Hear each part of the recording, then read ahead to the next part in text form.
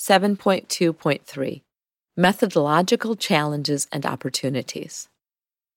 This approach has methodological implications as well.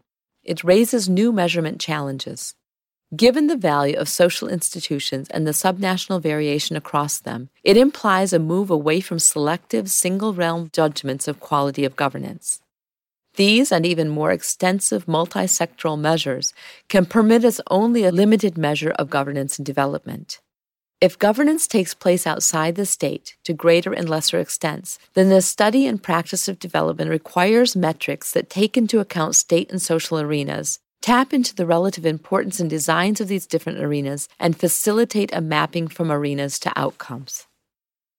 Research must be well-grounded in case contexts. Scholars cannot assume that voting, service provision, or other behaviors have the same meaning across space, time, or individuals. Rather, they need to understand how individuals attach meaning to the acts at hand and the extent to which these meanings, as well as the strength of relevant arenas of authority and the nature of their social institutions, vary.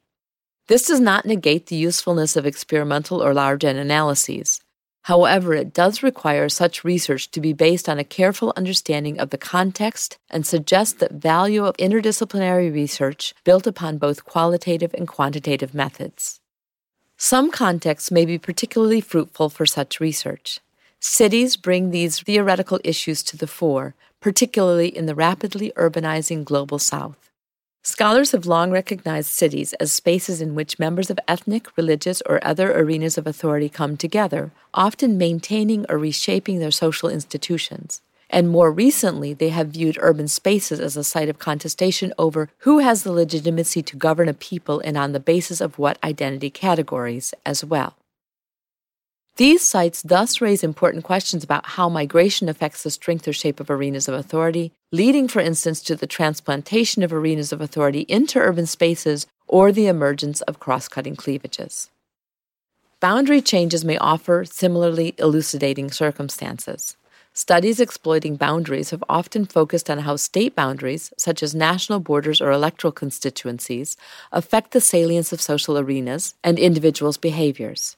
However, exploring changing boundaries of social arenas may be equally enlightening. Much might also be learned by examining boundaries of social arenas, which might reconfigure given changes in boundary rules, e.g., the rules of religious conversion or tribal association.